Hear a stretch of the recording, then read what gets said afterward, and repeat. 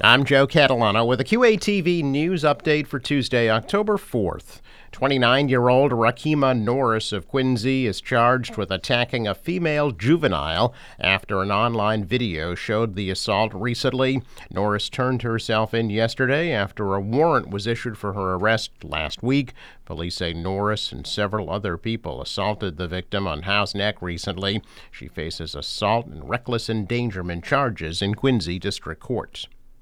Quincy City Council has agreed to ask the administration to consider implementing a residency requirement for all new city employees.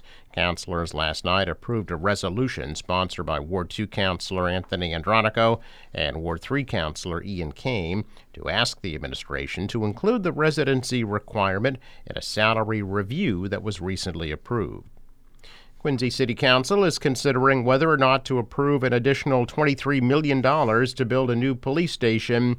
The administration says it needs the extra money due to rising construction costs. Council already approved $120 million for that project.